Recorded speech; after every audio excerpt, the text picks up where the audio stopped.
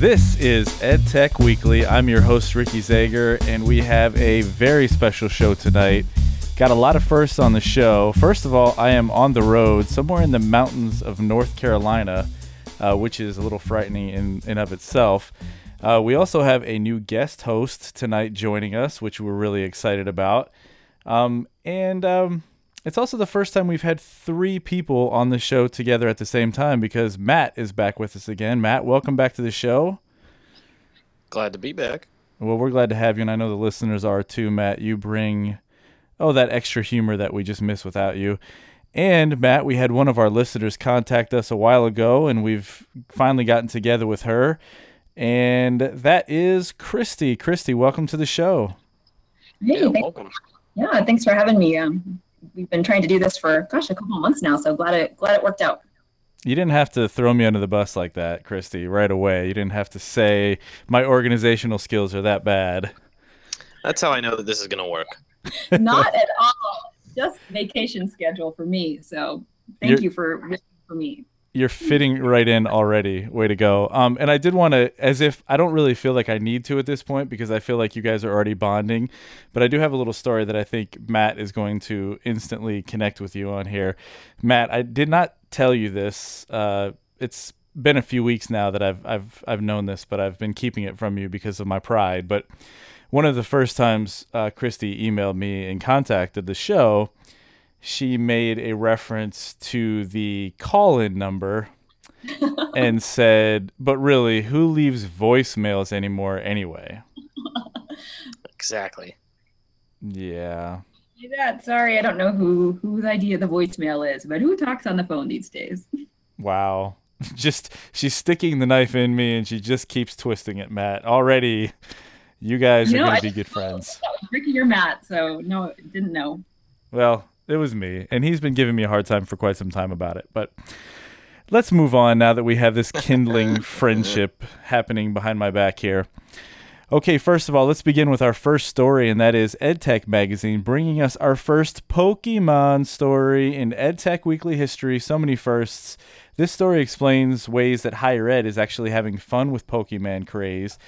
Police have been tweeting about it. Universities are using it to entice prospective students, among other things. Matt, have you played yet?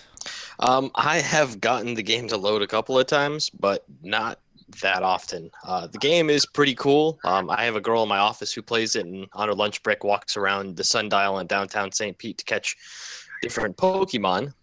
Earlier you called it Pokemon. That was incorrect. You shouldn't do that. Oh, sorry. Whoops. But secondly, the idea of schools getting involved in something like this so their students are, adapting to their campus and being able to go and do different things. I've seen stories about USF. Some students have been going around and putting different Pokemon in different areas, using the lures there to get students to go to different areas. They actually had done a recent story about a hospital up in Wisconsin that was at their all children's facility there using Pokemon to get kids who were trying to go through treatment to be able to get up and walk around and have fun and do stuff like that. So it's a social phenomena. I mean, I've never really been a huge Pokemon fan. I really still don't understand it, despite the fact that I call my daughter Pikachu all the time. But it's a really, really cool game, and it gets people interested. What I'm really going to love to see is their direction and how they monetize it. Already, the app has made a lot of changes as far as how you can interact with it, how you can do certain things. You can feed it pebbles and it hatches or something. That part you got me on. But businesses, I've already seen some coffee shops saying, I use the lure to put a Pokemon there, and more people come to my shop. So yeah, it's just going to be an interesting structure how all this moves forward. Yeah, we've seen all that, and it's pretty cool. And I got to be honest, there's a few people in my office that we've kind of been messing around and playing with it and having a good time. Christy, what do you think of all this Pokemon craze? Well, I think it's amazing how quickly it has caught on. And, I have the game. I would not say I'm an active player. I've played the game. I think I'm still on level 2 or level 3. So haven't been able to choose my team color yet. But I don't, it's just truly amazing. I was walking around downtown Disney last week on vacation, and you could literally not walk without bumping into someone who was playing Pokemon. They must have all been in one spot there. And just an interesting lunchtime conversation today, just our staff potluck luncheon in our office. And wow, some people are really into Pokemon and really play it, and gave me some good tips about how to catch things, and just interesting social dynamic there. And the way, like that article talks about how, I forget which college, but was using it just as an advertisement, because kids are into it, college kids. And so it's a good way to catch, drive business to your site, or just catch interest. Yeah, I mean, I think in education, as teacher level, university level, whatever it might be, when it comes down to it, you're trying to, sort of meet students at their level, kind of give them an opportunity to see what this type of technology might bring in the future. So there's a lot of really cool things that teachers and schools can do. And I think, just to write it off as this silly thing and not try it, or at least not try to, incorporate some concepts in it as we move forward, would be a mistake, I think, for technology and education in general. All right, let's get to our next story. This is from EdScoop, and it explains what happened when Guru, an interactive learning dashboard, and Leadership Public Schools, which is a charter school network that started in 2002, teamed up to solve a huge math efficiency problem with some of their incoming students. We'd have tons of stories about the importance of EdTech and schools collaborating, and Matt and I know have harped on this a lot in the past. And in this case, it's had some positive and measurable results. Christy, I think you have some at least experience or knowledge with what this is. Can you explain a little bit more about Guru and what it does, and what exactly it does that teachers have troubles doing? Yeah, well, I'll preface it with I've never actually used Guru, but when I read the article, I went to the site, watched a little video, and learned a little bit about it. So, I really think it highlights what technology can do for already sound educational practices. And it's based really on 3 steps. Looks like a formative assessment, and using those results, students are assigned activities targeted to the skills that they need. And then 3, students study at their own pace with instant feedback. And really, without technology, teachers can't give this level of personalization to all students in their class. So really, whether it's a Guru or another vendor or another tech tool, I really do think this is an example of what technology can do for education. Well, that's really good. And that's interesting. I hadn't gone that far into it. And Matt, I think we've been one-upped already, because there's some research being done on this show, and our listeners are not used to that. Sorry, I'll tone it down. This is already... out. It's the first time I've seen it. Research? Yeah, what is that again? That's odd. Matt, specifically... when ill-formed opinions about stuff and spout them out. I mean, she didn't go like, I guess, I didn't really look into it, phrases that I often use. So, I mean, this is already looking good for the show. Matt, what about reproduction of this for other schools, other school districts? Do you have any concerns just looking at how it's done? I really don't have any concerns about the reproduction. I think it being on a smaller scale probably helps quite a bit. And, the article does talk about how they've tried to develop other things in the past, and it didn't really seem to work that well. There is one thing that I sort of noticed in the article itself. Thomas Arnett, the study's author, says technology can help enhance learning, but not replace teachers or instruction. And as an idea, I guess to the two of you that work more closely in education, Christy, probably you being in the forefront, is this an idea that is pervasive through whenever like new technologies are brought forth into teachers? Do they automatically think this is stealing our jobs? And if that's the case, what needs to be done? Probably better, maybe a PR campaign to win over teachers and students alike to get them to sort of embrace more of it. I know that when you jump into this stuff, there's a lot of bad technology that's thrown your direction. But sometimes it feels like the good technology also falls by the wayside. Yeah, there's no replacement for teachers in the classroom. I don't think technology is ever going to, at least I hope not, replace that. But it certainly changes the role of the teacher, I think. And so really when it comes down to personalization, which is where education is headed right now, in order, you've got 30 kids in your class, trying to meet every kid where they're at. Just can't do in a traditional classroom setup as efficiently as you can with tech tools. So, I see it as teachers working small group with a group of kids on, a like skill. and the other kids are still getting high quality instruction, but they're getting it from a computer, and then they rotate. And so they still get in with the teacher. So I would never want to see teachers go away, but I do understand that, that is I think a common myth out there is that, will computers replace teachers? And I would say absolutely not. I mean, you guys both, oh, sorry, Matt, you guys both bring up like really, I think really awesome points. The first is that technology a lot of time gets this like, oh no, it's going to replace us, and it doesn't really do anything, because a lot of times bad technology gets in there. And then, one of the really good things about it, as Christy mentioned, is, if you get the opportunity to take some things off your plate as a teacher that can be done via a computer program, then you can actually focus on what you really are good at anyway, which is teaching. You don't have to focus on some of the specializations. If that can be done on a computer, you can still work with the students like that, but you don't have to actually set all that up, which I think would make things a lot easier. And I wanted to point out, Christy does have a blog, and I'm thinking she'll probably share it at the end of the show, but I was reading some of the articles that she posted, and I think this quote may have some implications here that I think are pretty cool. She says, "We have to think differently and use tech differently. We can't apply the same teaching strategies and simply do them on a computer."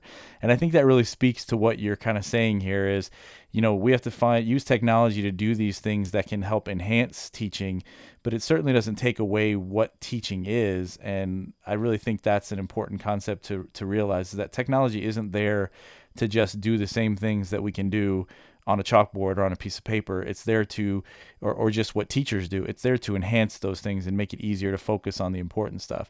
Does anybody have any other follow-up on that? Well, first off, impressive. You read my blog, so thanks.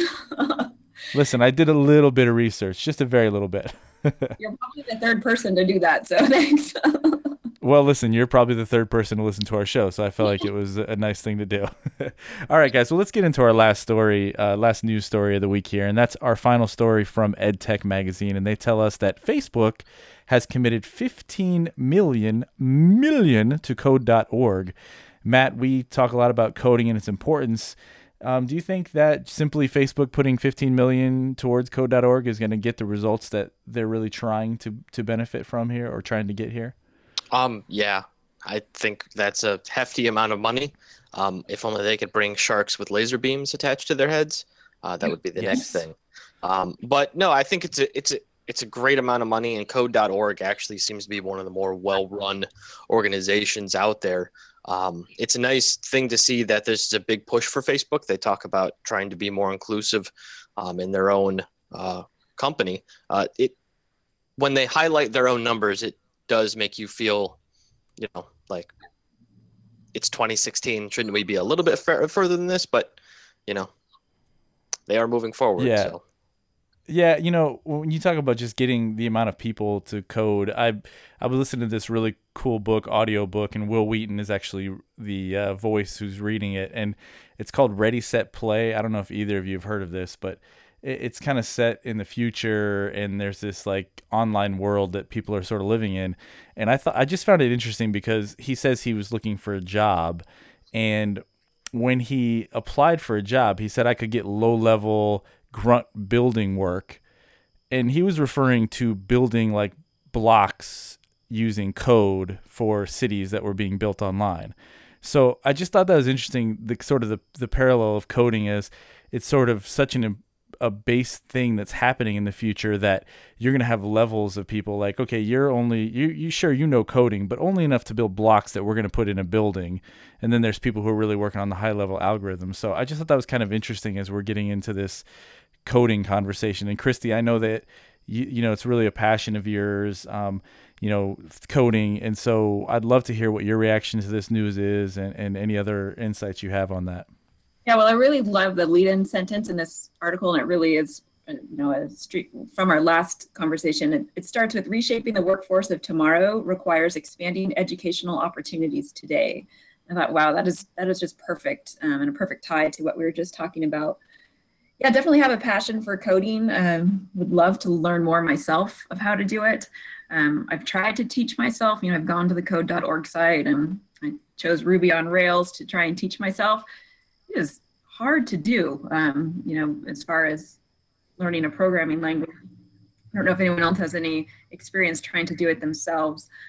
But, I really do think coding is or can be the new foreign or modern language. Students are taking Spanish in classrooms today, but perhaps soon we'll see coding as a new language that counts for college applications. And I really do think not everyone needs to know how to code to do their job, but knowing the language of coding will allow you to be better at your job. And so I think that's just an interesting thought and shift as far as what are the skills we are teaching our students and what they're going to need in the world.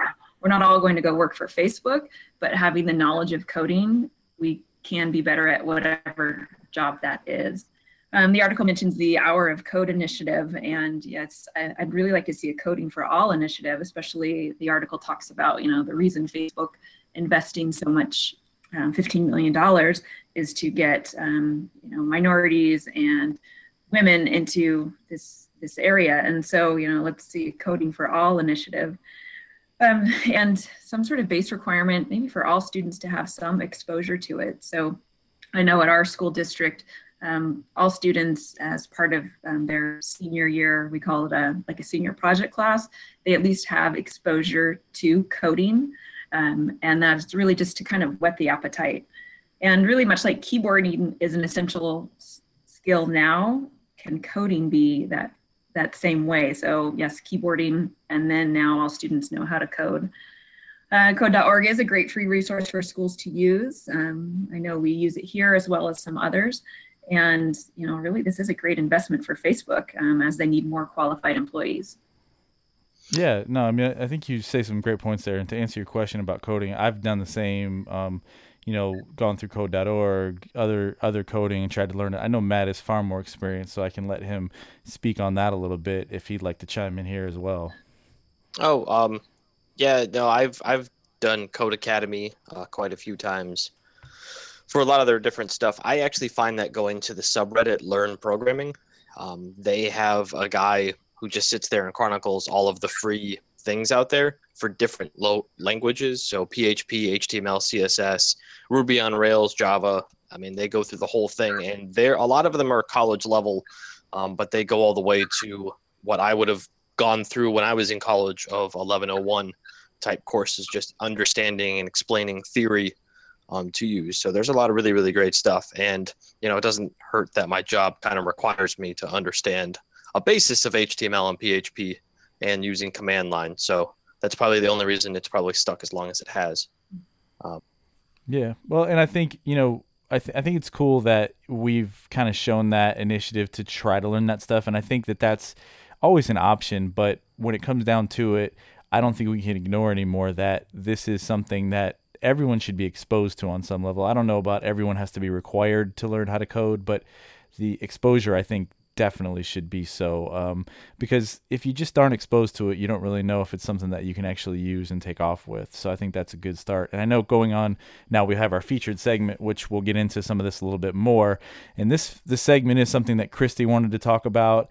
And Matt and I have learned here on EdTech Weekly that when our listeners who've turned guest hosts say they want to do something, we're going to let them do it. And that is mostly because Meredith scared us. We thought she might beat us up, I think, if we didn't let her. So because of that precedent, take it away, Christy. Let us know what this featured segment is. Well, thanks. And excited to talk about more coding and really using Spheros to teach young kids to code. And so, got this idea from a Q Rockstar camp that I went to last spring and heard about some other schools using little robots. They're Spheros. Are you guys familiar with what those are? Yeah. I am not. I actually watched your YouTube video with your students doing it in class too. So yeah, you've done a lot of research. Okay. Yeah, so I watched the video, but Okay. Yeah, so it's just that little tiny ball. It's about the size of a baseball, and you program it with your device. You download the app to your iPhone or iPad, and you can just play with it. I will say I have raced around our district office with my tech guy, just playing. That's awesome. But really, it's also a learning tool. And so using either the Tickle app or the Spark Learning Lab, really you just use the building blocks method to code. And so I got a couple of these for our school district, took them into our second grade classroom, worked with groups of kids. And their first thing was simply to make this little ball go straight and come right back. And so having 4 kids around an iPad, not only the tech skills, but the collaboration that they have to do in order to make that happen. And then their next step was to turn it into a square and could add changing colors. And really, after about 10 minutes of just basic instruction on how to do it, the kids were off and ready to go. And my role was out of there. And so I think that is really powerful as far as, turning it over to the students to let them go and do great things.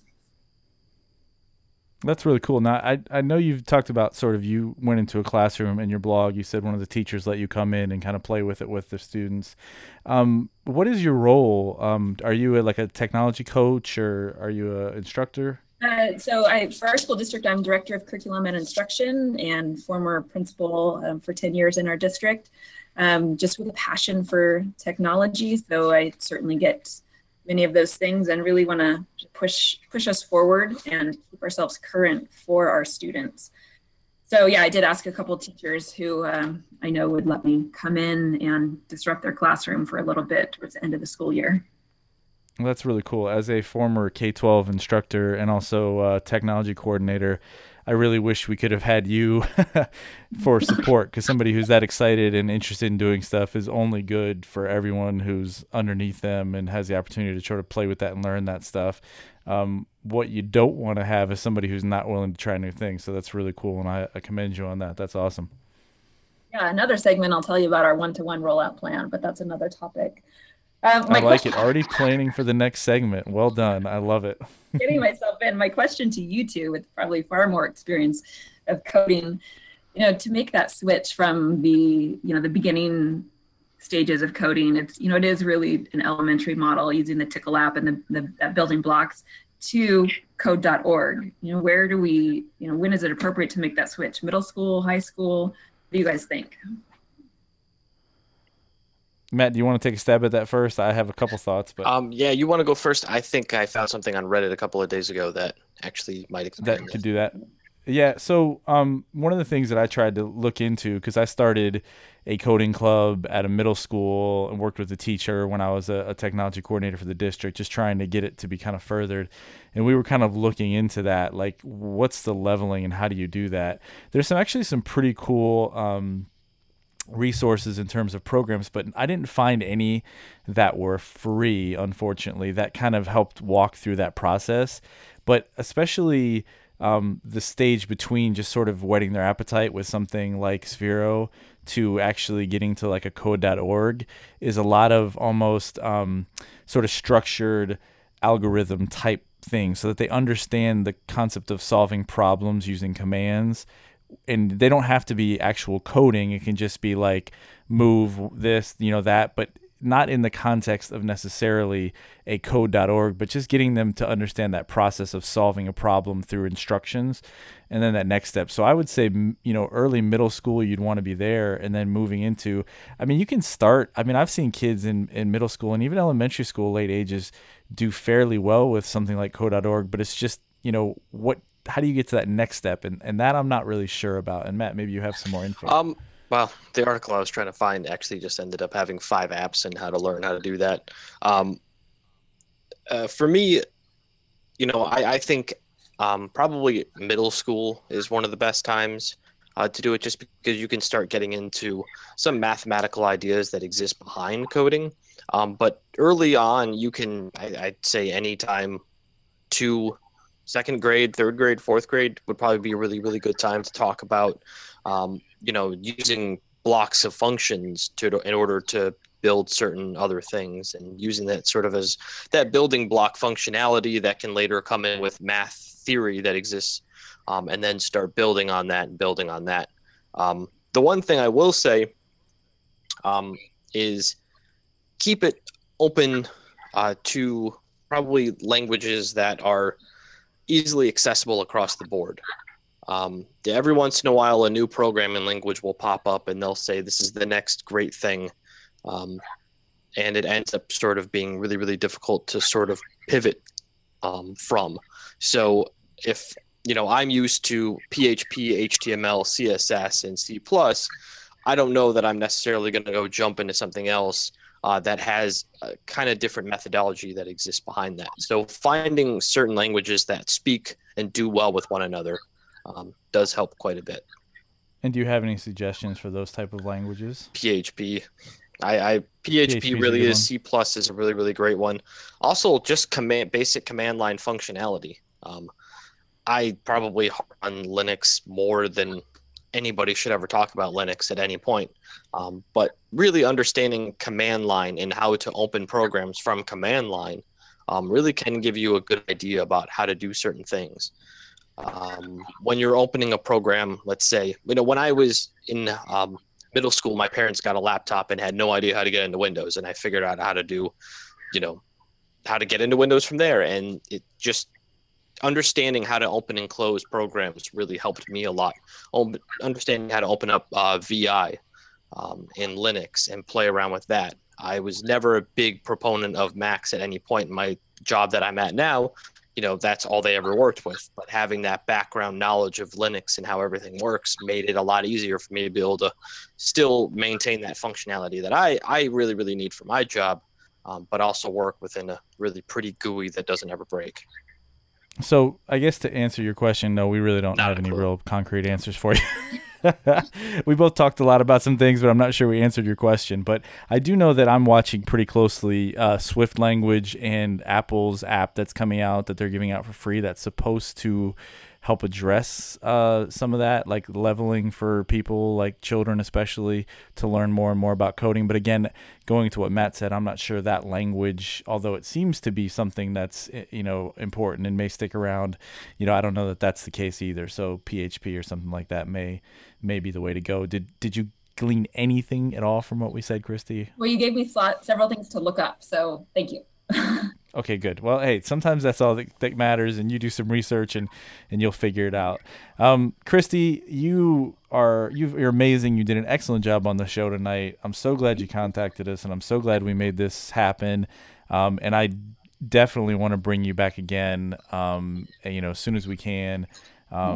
So up to you. Let me know when you can and when you'd like to be involved, because you definitely bring some knowledge and insight to the show that I think our listeners will really enjoy. Do you have any things you'd like to plug? Can they follow you on Twitter, or where should they go? What should they look for? Yeah, I'd love to follow me on Twitter. It's at Christy M. Warren. So Christy M. Warren. It's my middle name, Marie. Also wanted to plug the hashtag Kids Deserve It. Great movement on Twitter. Great book by Adam Welcome and Todd Nesleone. Had a chance to meet them at a Q Rockstar Academy last spring, and they really helped get me started on some of these things. So definitely want to plug them. And also our California Administrators Association is having a Pokemon contest on Twitter. So some of those people out in California might be interested in that. And I'd love to be back. Thanks for having me. It was great to talk with you guys and learn several things. So thanks. That's awesome. Yeah. And when we do the show notes, go to edtechweeklyshow.com. I will put your Twitter in there, and I'll also put the hashtag Kids Deserve It movement for people to follow. And also, of course, everything that we talked about on the show today will be there. If you want to be a part of the show, much like Christy did, you can email us at edtechweekly@gmail.com. As we've learned today, and as I've been sort of served earlier in the show, the phone number for voicemail is probably going to be soon defunct, because really, in the words of Christy, who uses voicemail anymore? Seriously. Okay, I get it. She's right. So follow me on Twitter at 4techteachers, and of course the subreddit, which I love, edtechweekly.reddit.com. Go there.